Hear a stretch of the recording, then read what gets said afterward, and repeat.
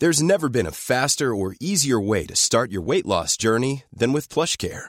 PlushCare accepts most insurance plans and gives you online access to board-certified physicians who can prescribe FDA-approved weight loss medications like Wegovy and Zepbound for those who qualify.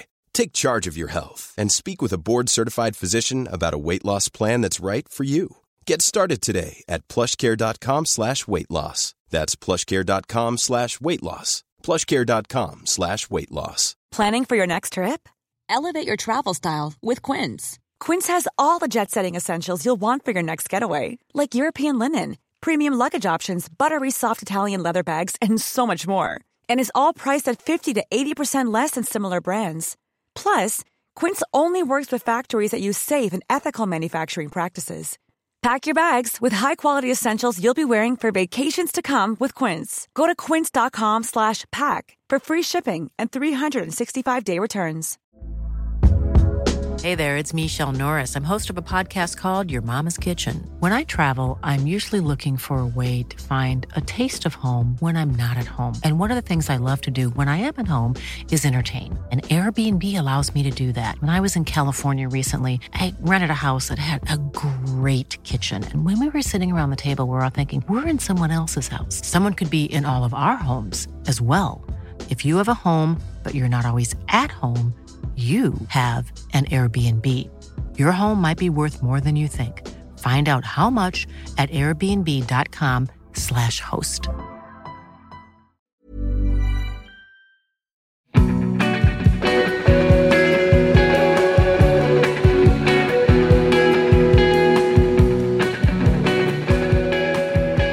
Yeah, how do you officially start these things usually?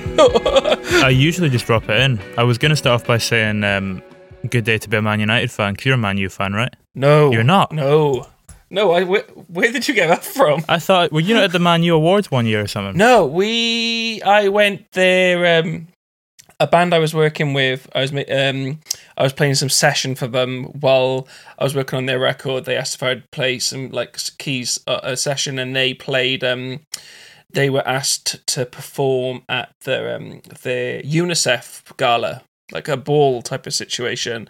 So we performed there. Yeah. So no, unless you were hoping that you were having a completely different guest today, which I'll write it out for you if you want. But it's kind of yeah. No, I'm definitely not a Man United fan. No. Are you a football fan? No, I do like football. Yeah, I would go and see Cardiff City quite a lot. But it's kind of it's not a bad thing with fans aren't allowed in at the moment because the football's absolutely dreadful. So yeah. What are they, Championship at the moment? Yeah, Championship. Yeah. You kind of had a good few years though, didn't you?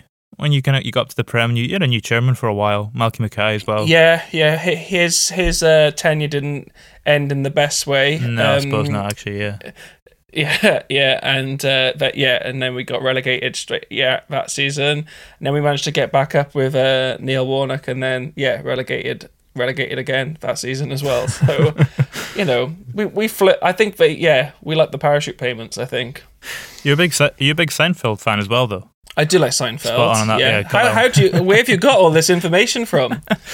Done a little How bit. Have you got this? A little bit of research. You've seen Seinfeld live, right, Jerry? I have. Yeah, I got to see him at the Apollo last July. It was really good. Yeah, it was great actually. It was kind of, it's strange because in my head he's still Seinfeld from the 90s. Whenever I hear, but he's in terms of like the show. But no, it was great. It was a really good set, to be fair, and it's the same set that's on his Netflix special now, like on the last one that went on Netflix. But yeah, he's like, and the comedians in cars getting coffee. That's a great show. As well. I do like about that. Yeah, it's really good. But yeah, it was great to see him. It was a strange day because like, I'd always wanted to go and see, like, go to Wimbledon. I'd always wanted to see Jerry Seinfeld, and we managed to do both on the same day. So that was yeah, we just had great. It wasn't like we didn't get to see any actual matches. We had just the ground passes to watch it on the screen. But like, we got semi-final day passes, so we got to see on the screen Nadal and Federer, and then see Jerry Seinfeld after. It was like, this is too much to take in on one day. That's a pretty bumper day. It was pretty good. Yeah. Different times. That is true. Yeah, the thought of going out and being in crowds now is just so. Oh, yeah. Yeah. Do you find when you're watching old Yeah. movies and stuff, it kind of is that part of your brain now that's kind of someone doesn't look right? If you know what I mean, like when you see people in a crowded space, there is part of your brain that kind of twigs. Yeah, or you watch old sports footage Yeah. or something like that, isn't it? You see like old matches, or like I'll watch sometimes if I need an ear, like just an ear break, I'll put on like, I don't know, like I'll watch a few games of like Agassi playing or something, and it's like, this is so strange. Like all these people, it's just yeah. Or like you just watch a show and then someone hugs, or a film and someone hugs, and you're like, what are you doing? It's like. Yeah. Yeah, your mind kind of just shifts and changes and adopts these new norms. Yeah. The reason I was bringing up Seinfeld, anyways, because I was listening to the record today that you did with Badly Drawn Boy last year. Yes. And the bass line on the opening I know what track, you're going to say. Yeah. Yeah. It's kind of like the Seinfeld bass line on a Sugar Rush, with just a lot more kind of energy is. fizzing about it. Yeah, and that's kind of how I try and, live my life. A caffeine, a caffeine rush maybe rather than sugar rush. But yes, that there is a link there, I guess. Dan, who played that bass part, incredible bass player, incredible musician, or like overall musician. We had the groove idea for it, and Damon had written a bass line idea for it, and then we sent it to Dan and said, "Do you?" And then that's where he came back with that, that fill that I think you're referencing.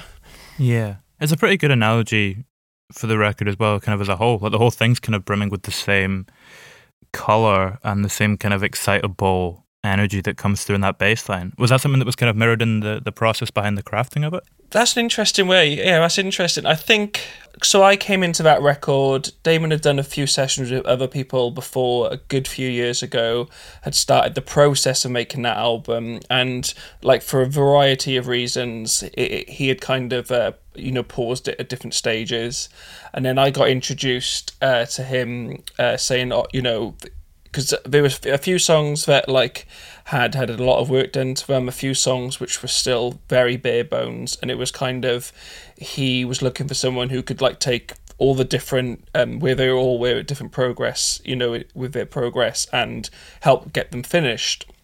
So my thing with that was how I could, because he had been sitting on some of them for like recorded versions of them for like 7 years maybe, and so it was trying how to kind of and at that point you kind of, if you've lived with something for that long, it could feel essentially done even though it's not finished, so it was kind of, it's like that DIY job or something that if you leave off for too long you're just never going to do it.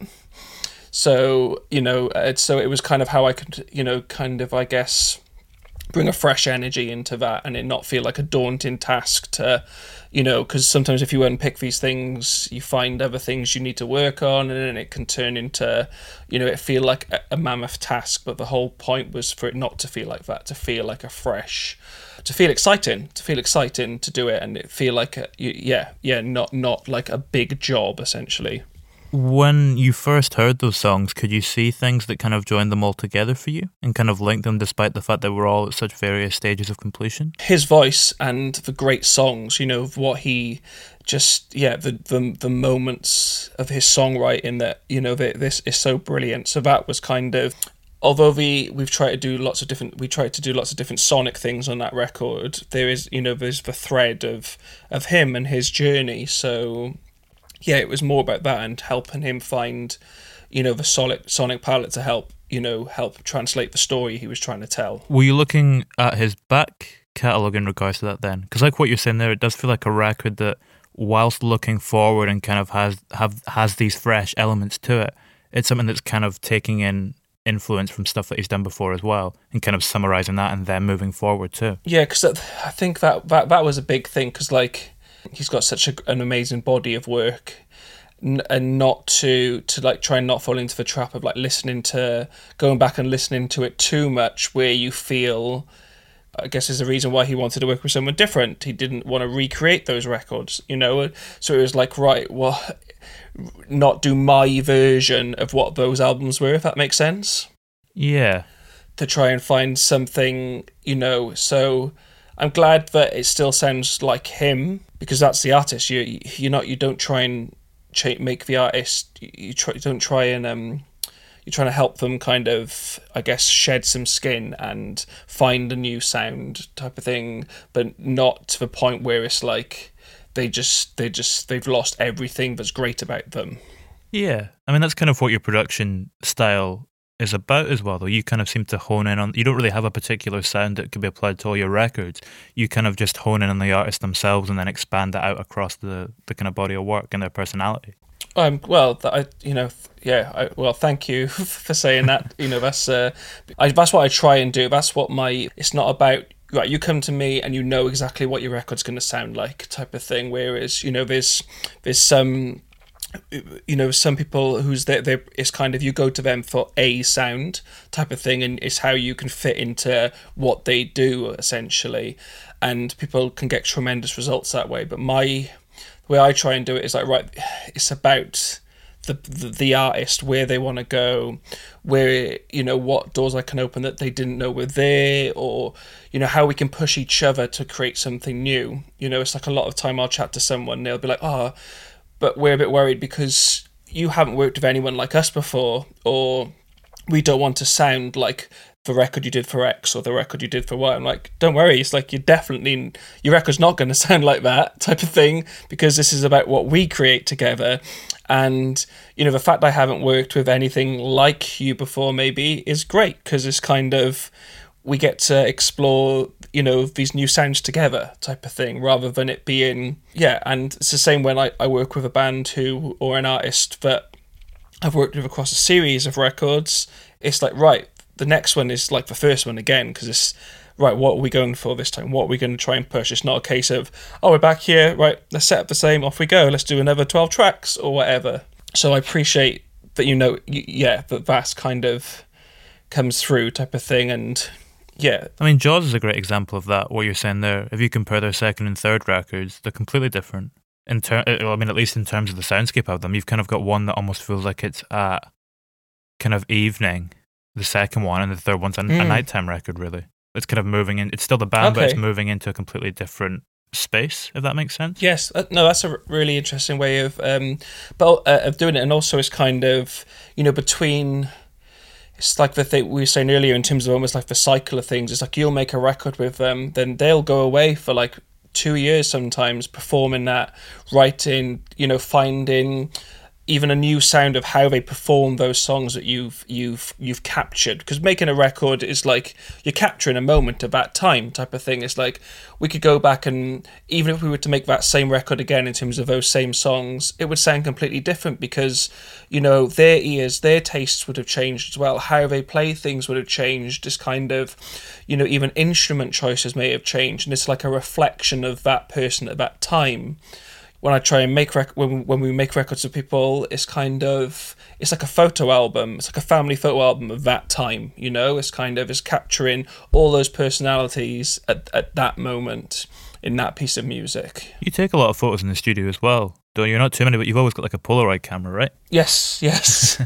Yeah, I try to. Yeah, it's just a nice thing to kind of document it visually as well as sonically. Where do you keep all of them? I keep all them in a book. I've got them all in a book. So so each session will have a page of those artists, from that session. Yeah. So I keep them all together, and any little scraps of notes or things like that together. Was that something you did from pretty early on in your kind of career? I think it's just evolved from kind of being just a fan. It's like I always say to everyone, it's like when I'm working with people, it's like I'm just like the biggest music fan in the room in terms of what excites me in the sound, what excites me about the song, what I want to hear more of, what is kind of tuning me out a bit, and it's kind of, I had posters on the wall. I've still got, now they're in frames to make you look yourself a little bit more grown up, but still the same, all the tickets on the, on the notice board type of thing, mementos. Still, I've got plectrums that were thrown out when on stage when you're younger, like Deftones plectrums or whatever and stuff like that. And it's kind of, I think it's just that fan mentality. It's the same, and I find it very hard to throw things out type of thing. So that I think it's developed from that, you know. It's just evolved from that kind of way of thinking, maybe. What possession have you got that you're proudest of then in relation to music? Probably the word of the Deftones Plectrum. Yeah, it was the summer after White Pony came out, and they played Reading Festival, and it was my first Reading Festival, and I stayed on the, you know, as soon as the gates opened, I ran to the front. I was on the front of the barrier all day, waiting for them to play right in front of them, and like I've still got the program from that year, and I look back now, and it's like I missed Elliott Smith. Like, which is man, he's one of my all-time great. Yeah. There, man. So like I missed Elliott Smith, but you know, it's kind of yeah. But I did get a Deftones Plectrum. yeah. So yeah, that was a great one. Yeah. How old were you at that point? I just turned 16. No, I just turned 15. I just turned 15. Man, that's young. Yeah. It's bonkers now thinking, it's like my daughter's just turned 10, and to think in 5 years' time she would be going off to a festival like that. It's like, terrifying. Have you started showing her music yet? Have you kind of recommended some stuff to her and introduced her to some of your favourites? Yeah. She's, she's got opinions as well, type of thing, which is great. And she always shows an interest in what I'm working on and asks questions. And, a lot of people come to stay with us to work at, the studio setup I've got here, like, so artists come and stay, and they'll be here for, it can be here for a good amount of time. So we eat together every night. We make sure we have a dinner together. So she, she's around a lot of it, type of thing. It's just, it's kind of, it's just what my dad does, type of thing. It's like, it becomes normalized. Exactly. Yeah. It's just normal. And she, she likes to play. She likes to write songs. So it's just what she's been brought up with. Is that the coal shed you were speaking about earlier as well, when you're saying artists come and stay? So that was we've just moved now. So we were just outside of Newport in a place called Pontypool, and we had a little coal I had converted the coal shed into a studio when we moved in, and then that's what gave me the space to kind of develop it was essentially a space for me to write songs for myself when I was like still like an artist, still touring and playing, and then it just developed into I started recording other people more than myself, and then it grew from there, really. But we've just moved to West Wales now to have just a little bit more space so artists can come and stay, and we've got a bit more space to record in. How are you finding it? The kind of changing environment in terms of like the impact it's had upon your creativity? Oh, it's lovely. Yeah, it's a lot. So it's like, there's more fields, there's like horses in the field behind us. It's really nice. I'm used to kind of going to like different studios that are kind of out of the way to make records and work with people anyway. It's like whether it would be in Rockfield or Mono Valley or Eve Studios or studios in West Wales where I've done a lot of work, and it kind of, my wife and I's, it would be lovely to kind of so I didn't have to go away for long periods of time to have our place where people could come and work with us, Yeah, and it kind of gives it that sense of intimacy as well. It kind of adds, I guess, does it add a sense of intimacy to the recording process? It takes away a lot of, we've got to finish. If say you in a studio where you've got to be in and out, so you set up and you get in the morning, and then towards the end of the day you're getting a reminder that the studio day's ending, whereas you might be getting in the flow of it, or you might have stumbled across something. So I've always liked residential recording. It's kind of, most of the stuff I've done has been in a residential facility, just because you want to live it, type of thing. It's kind of, if you want to take a little bit more time to listen and find out, do you need to do any more, rather than thinking, right, we've only got until 10 o'clock, we've got to just keep working, get this down. Although there can be sometimes a benefit to that way of working, it's kind of, I always find just having that sense of, kind of a little bit more time just to listen, really, and reflect, and also it's kind of really good for like morale, all in the morning having breakfast together, talking about what you're going to do that day, getting into the studio, listening back from what you finished off, having a cup of coffee, getting excited about the next day, you know, whether it's setting up for a new song or finishing some bits off of the song that you worked on the day before.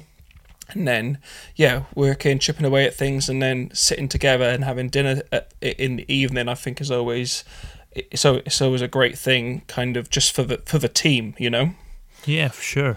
Do you find there's a big difference in atmosphere then between residential studios and non-residential ones? Yeah, especially when you're like trying to work on a big, you know, like a big project in terms of, you know, the amount of time you're going to be spending together, or the amount of material you're trying to work on. You know, it's kind of, I've done a lot of, you know, in and out of the day stuff, but that's usually just you're working on one track, you know, so whereas like working residential for like a bigger period, it feels, you know, it's a sense of almost, I feel if like sometimes the artist is going home every night to what routine is and what life is, there's, you know, it's just a sense of like, oh, they go to work, they're getting up and going to work type of thing, rather than sometimes in residential, you get away, you can be whoever you want to be type of thing, and you can just go and lose yourself, and it's a sense of purpose, you know, that I'm going to this place to go and create, you know? Yeah, no, yeah, I completely get what you're saying. You sounded very that was I don't agree with you yet. No. No, that's the sound of me working it out in my head. Okay. Great. That was like, I didn't know whether it was like, I'm not sure what this guy's talking about. Where was the Jaws record done then? Because that was done like a stupidly quick amount of time as well, wasn't it? Both of them were done pretty quick. Just it's just what we had to work with, really, in terms of what availability, etc. So the second record, the first one I did with them, but their second record we did in a great place called Vale Studio, which is like Worcestershire way. It's a lovely place type of thing. Chris and Moira, who run it, really great. And we had 10 days to do 10 songs. So every day it was a song a day, pretty much type of thing. It was like, get up, deal with any arrangement stuff first thing, start getting live jams down to get the drums, and then, you know, overdubbing guitars, vocals. We'd finish vocals, have some dinner, and then whether that was, you know, 10, 11, and then it was staying up, finishing it, like adding, you know, any keyboards we want to, any synths, any extra guitars, any extra BVs. So it was pretty much like a 10 a.m. to 4 a.m. every day for 10 days. Ooh, that's intense. Yeah, it was intense. It was pretty, but, you know, we're really pleased with how that one came out. And then the second record I did with them, their third record was done in Eve Studio, and what we did there was Eddie could only be around to drum for a few days, so I think we had 2 or 3 days of him at the start to work on all the drums, get all the drums, and then we did all the guitars then, and all the music part of it, bass guitars and synths at Stockport, and then Connor came to my studio then, and to do all the vocals afterwards. So it was with a little bit more time, but it was a little bit more in chunks type of, if that makes sense. How does that, well, I imagine, does that maybe give you a slightly different perspective then, if you're kind of coming away from it for a little while? How does that kind of impact what you're doing? Yeah, so like my preferred way of working on things is usually like a song at a time. So you're in the energy of that song, you get, you know, you kind of capture the majority of it within 1 or 2, maybe 3 days, you know. So I kind of see it as in back to like the family photo album.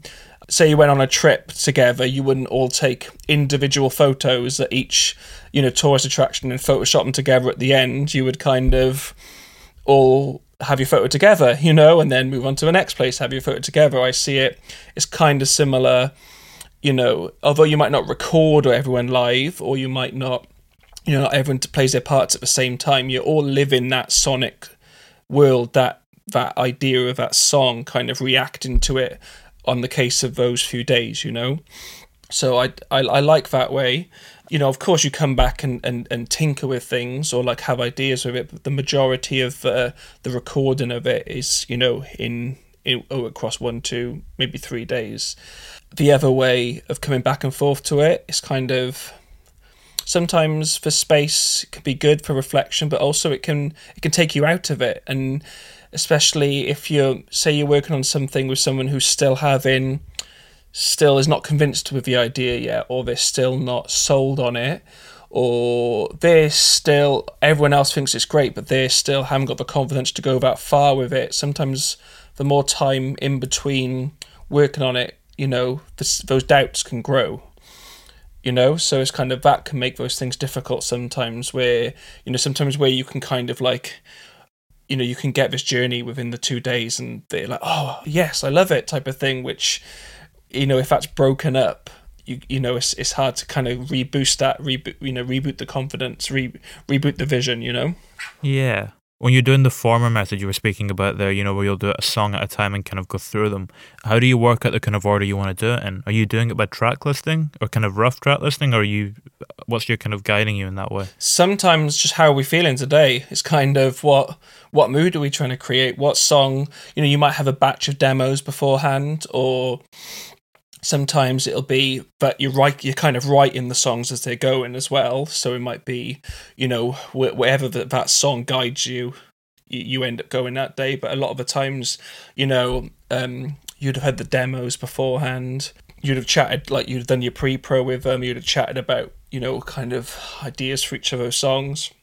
And sometimes you just wake up over breakfast, you chat and you're like, I think we should do this one today. It's feeling like this type of day.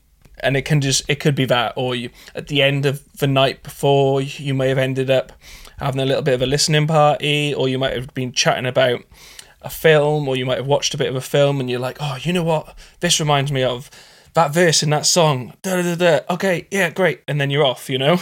What I'm intrigued by what sort of films you'll put on. Are you, like, if you're watching a film, are you quite cautious about what you're putting on in case it alters the mood, or is that you trying to switch off? Well, no, because a lot of the time what I'll do is at the start, when we're talking about the songs we're working on, so at the start of the day, we'll chat about if this song was the soundtrack to a scene of a film, what would the scene be?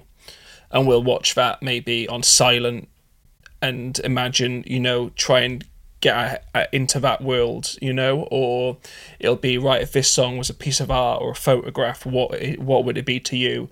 And, you know, on the When Young record, we were printing out loads of photos and putting them around the room and changing them every 2 days when we started a new song, you know, just to kind of give, you know, just a different, something else to inspire, or you're reacting visually as well type of thing. Do you find that when you're working on songs, these images kind of come up in your head naturally? Will you have images come to mind as you're working on a piece of music? Yeah, definitely. You know, you kind of, because you're forming an idea as you're going as well, you know, it's kind of, or you might sometimes, you know, have chipped away and you'd be like, oh, you know what, we might have gone a little bit in the wrong direction of this, let's pivot type of thing, so it kind of, it evolves as it's going, really. Will you get, you know, that second way of working where you'll do it in chunks, do you sometimes come back to it and are you surprised by what you've created? Does it sometimes not quite line up with how it was kind of sitting in your mind before that, when you get that little bit of perspective or time away from it? Sometimes it's you get the nice surprise of, oh, this is better than I remember it. Or, you know, where you're kind of like, oh, I really don't want to open, you know, we did a lot of that day, you know, we worked on that a lot, we finished late, we, you know, it was the last night of the session you had at the studio, and you've gone somewhere else now to work on it, or I've brought it back to my place, and you're opening it the day before they come to finish it with you or whatever, and you open it and you're like, you know, you're ready to press play, and you're like, oh, this is actually, we made some good decisions type of thing, you know, or it could be, oh, flip, is this the right tempo? Is this the same song? How much sugar and caffeine did we have that day? No, so fresh ears can be a good thing, definitely a good thing to kind of help you kind of take stock of where you were with it, and either, right, actually we've done a lot more to this than we need, you know, than than I remember, or it's in a better place than I kind of recall, type of thing. What it sounds like in my head is kind of it's moved along a lot further than that. So, or it could be a case of pressing play and being like, oh, we've got a lot of work to still do to this, which is, and it's it's kind of, it's fine. It's just it's how you react to it that day. When it comes to, sorry, I know we're kind of jumping around the two styles of working a little bit. It's fine. When it comes, it's interesting that it's always interesting what you found interesting to talk about, type of thing in it, or what it's just, to me, it's just how I do things, I'm intrigued by the type of process where you'll do the songs like one each day. Have you noticed any patterns kind of emerging in terms of like when maybe the emotional high points will come in those run of days, or when the album closes or album openers come in that run of days, in the ordering of when you do the song? There's no rhyme or reason to it really in terms of that. It's kind of, sometimes you will just get a sense of like, oh, this energy, this moment needs to be, before this track or after this track, or sometimes you'll just kind of have this understanding that you're like, oh, this feels like the closer of the record, or you would have maybe already decided before. It's like, oh, this is how we want to close it, this is how the last thing we want people to hear from this record, or this is the first, if this is the first thing people are going to hear after we've been away for X amount of time, this is the sound I want them to hear, this is the statement we want to make, and then sometimes you serve that song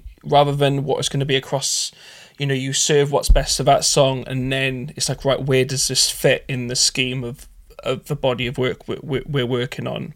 In terms of the actual, do you mean like the highs and lows of working on on one specific song, or? I was more meaning like the record as a whole. Like if you think about something like the second Jaws record, you've got that song 17, like kind of a really vulnerable, emotional high point. Or yes. I Just Wish You Happiness on the Badly Drawn Boy record. Those kind of emotional charged moments that are quite vulnerable and poignant.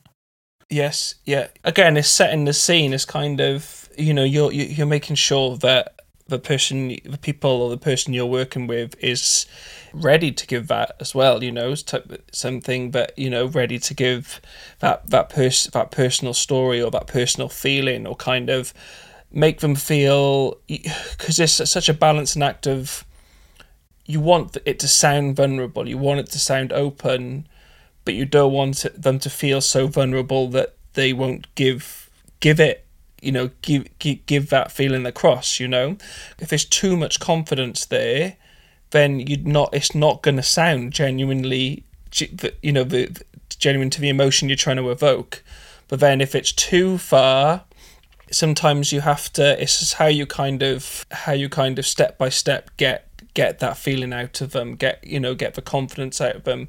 It's just setting the scene, like nurturing the mood for that track, So sometimes it's kind of like getting vocals down, for example, and getting enough out, and then almost to a point where they don't even know that they've been recording the vocal, type of thing, where they've just been, let's just set up, let's just get a few down, let's just see how it is, and then we can work out what we're going to do with it, almost. And then it's like, well, it's great, actually, I've got it now, I've done. They're like, oh, what? I've done the vocal, Or it's kind of like, before working in studios full-time, working on music full-time, I was also like part-time primary school teacher. So like when I would have done that Jaws record, I was still working two jobs, essentially, doing in studios, but also working in primary school. And it's kind of like, it's very similar, it's kind of just setting the right environment to kind of, so everyone can just be the best at what, be the best they can be, without sounding too kind of like cheesy about it in that way, or too, but I think that's the important part of production. It's not just the sounds part, is the engineering of production, but the production is kind of like getting everyone in the right zone, getting everyone in the right mood, kind of getting everyone on board, knowing, you've got a group of artists in a room in terms of a band, is kind of making sure they all feel involved and they all feel they're being heard, and that it's their collective work, type of thing. They're just not there to like prop up someone else, Same kind of in a class, like knowing when, can you give someone else a chance now, please, type of thing. Or like, stop shouting out. Someone's got a great idea at the back, but we haven't listened to them yet because everyone else has been talking. So I was a primary school teacher for good 10, 12 years before moving straight, just into music. Do you notice how similar adults are to children when you do that? Do you notice a few parallels there? Oh, well, everyone would be like, it must be so crazy, like leading this double life. I was like, it's exactly the same life. It's just less kids in the room. No, I'm making a joke about it type of thing, but it's kind of, yes, it's very similar. It's like, no matter what size, reputation, or how many records an artist has made, when it comes down to it, it's kind of, once you're in a studio, your reputation, your previous work doesn't matter. It's what your ideas that day, and it's kind of, you have the same vulnerabilities and same second guessing as everyone, and it's kind of, it's how you can help them get through that, and not to the point where they're like, there's too much ego type of thing, but more to a point where it's, they're willing to, explore, and they're not, kind of, you're giving them the tools they need to make hopefully, their best music to that date, Yeah, there is a certain element, I think, when you're in the studio that you're only as good as your last record. Definitely. Yeah, and it's the same every day when I come in. If I'm mixing something, if I'm writing with someone, it's like, no matter what you've done before, that doesn't mix that song for you, that doesn't write the next song for you, that doesn't produce the next song type of thing. It's kind of, you're only as good as what you're doing that day, How does your approach to the process itself differ as well when you're doing something like the Charlie XCX thing, when you're just producing the vocals and everything else is kind of there for you? Or did you have the rest of the track at that point when you were working on it? So yeah, that one came about. I was asked to, would I be interested in going away on a session with a team of writers, team of producers, and an artist. I was like, yeah, sounds great. And then it turned out, I knew before going then who it was. And yeah, so we were like set up all in different rooms. She had like some programmers and producers in every room in this house. Had someone in the mansion, right? Yeah, it was an amazing space. It's kind of, I think it's called like Butley Priory in Norfolk way. It's an old gatehouse. It was an old converted gatehouse, and it was the gatehouse to what was an old abbey that was, when Henry VIII, threw a wobbly, he got rid of the abbey, but they're throwing a wobbly is the technical term as well. It is a historical term type of thing. Trust me, I was a teacher. They found it on Airbnb. That's how they ended up booking it. I think it was the only place in Britain on that week that could house 10 people. So that's how it ended up being there. But they used it like for a wedding venue and all this stuff. But so each room, like there was the big like hall area was like they had like a big playback room, and then each bedroom they had like little setups in, and then I had converted the library then into like the vocal studio. So they had the music was pretty much, the finished music is pretty much exactly to what the vocals were tracked to. So, and also everyone who was involved in writing of the song was there as well, type of thing. It was incredible actually, like the work, like how many songs were created in like 10 days. On the first day I'd got there set up early, everyone started arriving, and then I think like Charlie got there like 10, 11 at night, and then by 2 she was tracking her first vocal in the morning. For a song. Yeah, 2, 3. It was kind of like, right, came in with like a USB drive, here's the beat, this is the song, and then we'd start tracking vocals, and then it'd be like, conversation on takes, or how'd you like to comp, how about we try this, or would you be up for trying this and this, a bit of back and forth type of thing, and then trying some ideas. Yeah, when we did the one that's on, made it onto the record, it was towards the end of the week, and yeah, again, Kate said, we've just worked on this one, just written this, let's do the vocals, you know. So it's like, okay, great. Okay, what are we going for? What's the... had a little chat about it, listened to the song, worked out, the best way to maybe approach it. And then, within like an hour or two, it was done. Wild. Yeah. Yeah, it's fascinating to get that kind of completely different way of working where it's almost... I mean, I imagine it's pretty efficient when you're in there kind of bang, bang, bang in terms of the way things are operating, yeah. Yeah, and it was kind of like... You're recording from the off because, like, the performances as well and everything, it was like... incredible, really, type of thing. It's like the tone, the timing, everything was incredible. Is it harder to, do you think, achieve that? We're speaking earlier on about that kind of intimacy and the way that you need to get an artist into that headspace so they can have that little bit of fragility creep in to a take so that it's authentic. Is it harder to get that when you're kind of operating in that environment, and it's, like we're saying, so kind of well-oiled? Again, it all depends on that particular artist type of thing, really. But in terms of that session, it wasn't just because, it was just... She knew what she wanted it to feel like. That always helps as well when someone's got, like, they know what they want as well. So that makes it... It's kind of sometimes can be harder when they're like... don't know what, so you can kind of guide and you can kind of help, you've got your opinion on it, or you can kind of say, oh, let's try like this.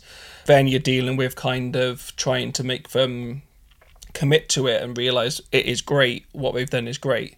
Whereas, in this session type of thing, it was, there was a defined vision almost, When someone's in that space where they're a little bit more uncertain and there's kind of more ideas coming at it from all angles, at what point when you're listening back to the mix and you're working on it, do you stop hearing it as, their ideas and your ideas kind of coming together and you just hear it as one piece of music? Interesting. So there's never a point where it's kind of like, oh, that bit is what I thought of, that bit is what they thought of, that bit is what X thought of, that bit is what Y thought of. It's always about, right, it's for team type of thing, it's for collective, it's us putting that, we're putting that together, type of thing. There's a reason why we're all in this room working on this. It's not about... And that can be hard because sometimes you're in a group and it's hard for everyone to see it as, we're all here serving the music, not ourselves. It's not about who can walk out of here saying, well, I wrote that bit or I did that bit. It's kind of... That's why I think, again, it's about the environment that you're trying to create, is that, someone's got an idea, rather than shutting it down before it's even heard, or even if you don't think it's going to work, or it's kind of off from what you were originally hearing. Well, okay, let's hear it. We got to hear it because we can only judge it when it's coming out the speakers, Is that the same with writing sessions as well, when you kind of hear a finished song that's come from one of them that you've been doing a chorus on? Right, yeah. So yes, same. It's kind of with writing sessions, like a lot of the time is, I've been on sessions where you've got like a lot of writers in a room and it can get a bit hectic and it can get a bit, whoever is kind of shouting the loudest their idea maybe, or whoever keeps hammering the same idea, but a lot of writing sessions I do like one-to-one or one, and like there'll be like one or two members of a band there, or so it's a lot more focused and a lot more, you're kind of starting with what you're trying to say, what story are you trying to tell, or what feeling are you trying to talk about, or what situation are we trying to talk about, type of thing. And it's right, what best serves that, rather than who comes up with the most ideas, And so, yeah, again, it'd be like, oh, let's hear how that line would sound after this, or let's hear or maybe actually, that's a great idea, let's use that in the next verse, or yeah. So it's about you listening and giving everyone's idea a chance, When you're writing, do you know when something's coming out, if it's going to be a verse or it's going to be a chorus or it's going to be a bridge, or at what point does that kind of the structuring of it enter the process? At different times, really. All at different times. Like a lot of the time, I try to work a lot of we'll try and talk about lyrics before we even deal with like the melodies. So you kind of sometimes, you kind of can kind of structure, you kind of got an idea of what's going where lyrically. And then as you start to put them to melodies, then sometimes you'd be like, actually, that would be great as here, or that would be great here, or, you know, or let's just make a quick note of that and see what happens if we chop it around. Where does it best go, after the chorus or as a pre? So yeah, it's kind of a lot of, you're just feeling it out as you go, and then sometimes it's like, oh, it's just appeared type of thing. This wouldn't be any other way. It kind of comes back to that idea of it being an organic thing as well. And Does it ever feel like when you're writing a song then that it's a puzzle that's already there and you're kind of just putting the pieces in place and it already exists? Yeah, sometimes you're like, I hope we haven't just ripped off something else, because this sounds like it's been in the ether for ages type of thing. It's like, my management was started by someone called, along with Tim Parry, Jazz Summers, who passed away a few years ago, unfortunately. But in his book, he talks about how the songs already exist. It's just that you have to be ready to like let them into the world type of thing, and like he says, to let them through. And it's kind of, it was the great way of putting it.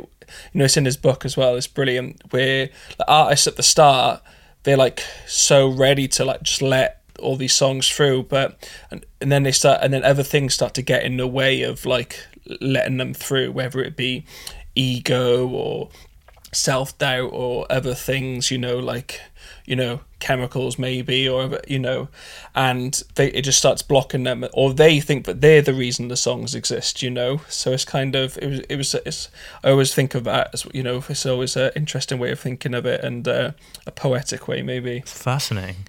Does that, when you're in the studio then and you're producing something, if an idea comes to you, do you kind of have to get it down as quickly as you can, or do you think it through in your mind for a little bit before you commit it? Oh no, sometimes, yeah, it's just kind of like you're trying to capture moments type of thing. It's, you know, sometimes a day can feel like you're just almost going through the motions a little bit, or you're just getting jobs done. But then every now and then, like, a sound will be found or a part, and it just like, it sets the day alight, and then it's like, right, okay, let's ride this wave now type of thing. It's like, dinner's ready, it doesn't matter, we've just got to keep going type of thing. It's kind of, you know, mining for gold or for oil, you know, and then it's kind of when you find it, it's like, right, we're in, you know. I wanted to we were speaking, you know, earlier on about both sides of your process, whether it be, you know, you're working from song a day, going the whole way through without stopping. Sometimes you maybe take a few days break or whatever, or a few weeks, and you come back to it. Is it different working on songs when you're further along in the process and you're maybe kind of towards the end of it and you have a clear idea of how the record is taking shape and the soundscape of it and stuff? Yeah, definitely. So you're kind of at the start of making a record with someone, you know, you're kind of pushing, but you haven't got, you know, that rapport in the room yet maybe, or you're kind of still seeing, right, you're pushing, but you don't, you know, you're trying to work out everyone, or they're trying to work you out as well type of thing. And, you know, and then as you get further in, you know, you feel the confidence growing, or you kind of think, you might go back and think, oh, actually, you know what, we've kind of, like, for example, on this When Young record, you know, they were like, there were things that they definitely didn't want the record to sound like, and there were ideas of what it could sound like. And, you know, so we started off with we did like a test track together, and then a few days later we came back to work on a few more, and we were doing it in chunks. You know, they were going away, writing a few ideas, honing in a few ideas, and then coming back and working on them. And like halfway through the record, almost, it was like, right, this is what we're going for type of thing, you know. It's kind of not that everything before it was not right, but it was the journey, the sonic journey, you know, the confidence of growing with the sounds, and the songwriting as well was like it was developing as well. And we would do these tracks, then they would go off and write, and then they would come back, and you could hear that the confidence of the session before had like lent into the writing. It was amazing, actually, kind of, because obviously their first record was quite heavily like a band sounding, you know, it sounds like a band in a room, like rocking out. Whereas dreamy too, though. Yeah, dreamy, but you know, but it feels like you watch it, you can picture it, if that makes sense. Yeah, it's got a very live sound about it. Yeah, and they really didn't want that for this record type of thing. So it was like nurturing that and kind of like working on that, and it was it was really exciting to see them so excited about the sounds, and finding this new way to present their songs, this new way to create. So we would have a session, we would try out these sounds, try out these ways of programming, or these ways of creating music, and they would and then obviously go off and write a few more and come back, and it was like you could hear that development then in the writing and that excitement in the demos. Do you think there's a relationship as well between like difficulty and quality, like how hard it is to achieve something and then the end result in any way? No, because sometimes it can just happen and it sounds great and it's there. I don't think it, just because something has been hard and you've spent a lot of time on it, doesn't necessarily mean it's going to be great. Sometimes there's time you need to spend on things, but also it's kind of, you could do, that's part of what I guess producing is as well, is like knowing when this is the ultimate version of this track now, type of thing. Is kind of, for example, you might spend 2 days on one track, 3 days on one track, but then you might just put someone at a piano or an instrument and record it, and it's like, that's it, that's the perfect representation of this song.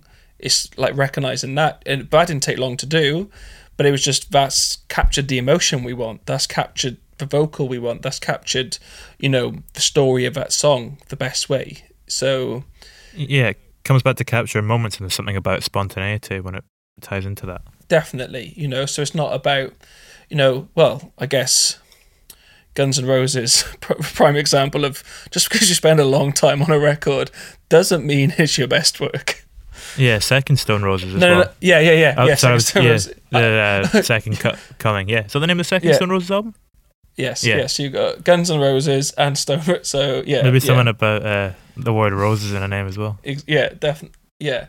So there's that. It's kind of, great art isn't about how long it takes to do it, type of thing, I guess. Just as we're kind of coming to a close, I'm intrigued as well if there are any almost like mantras that you kind of have, or not mantras, but mottos even, that you have in your life that you kind of come back to, that you kind of keep in your mind in relation to creativity and what you do as an artist. Yeah, so there's this one poster that's in like the entrance to a studio. It's a Salt and Battery, I think, and it's like, work hard and be nice to people. And that's one always, I just try and work as hard as I can that day and just be nice to the people who are around, type of thing. That's one I think that is really important. It's like, it doesn't matter what you've done, doesn't matter who you are, doesn't matter what I've done, doesn't matter, and we're just in the room just trying to be the best that we can be, type of thing. And yeah, I think that's a really important one.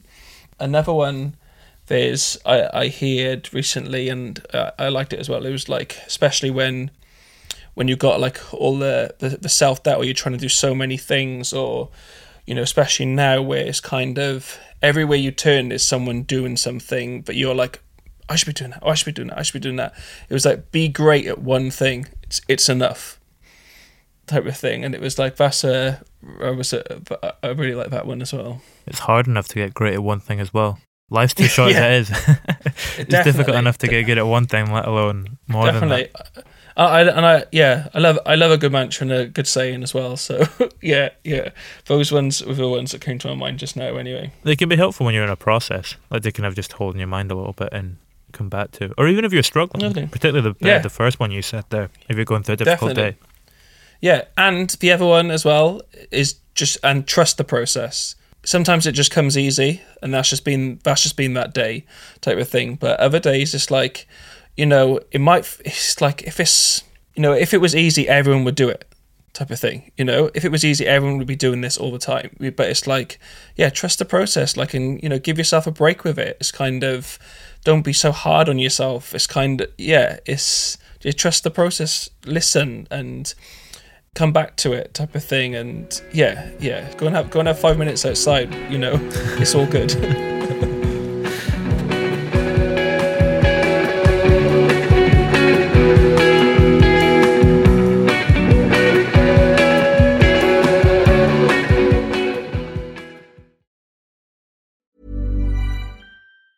Mom deserves the best, and there's no better place to shop for Mother's Day than Whole Foods Market. They're your destination for unbeatable savings, from premium gifts to show-stopping flowers and irresistible desserts. Start by saving 33% with Prime on all body care and candles. Then get a 15-stem bunch of tulips for just $9.99 each with Prime. Round out Mom's menu with festive rosé, irresistible berry chantilly cake, and more special treats. Come celebrate Mother's Day at Whole Foods Market. Even on a budget, quality is non-negotiable. That's why Quince is the place to score high-end essentials at 50 to 80% less than similar brands. Get your hands on buttery soft cashmere sweaters from just $60, Italian leather jackets, and so much more.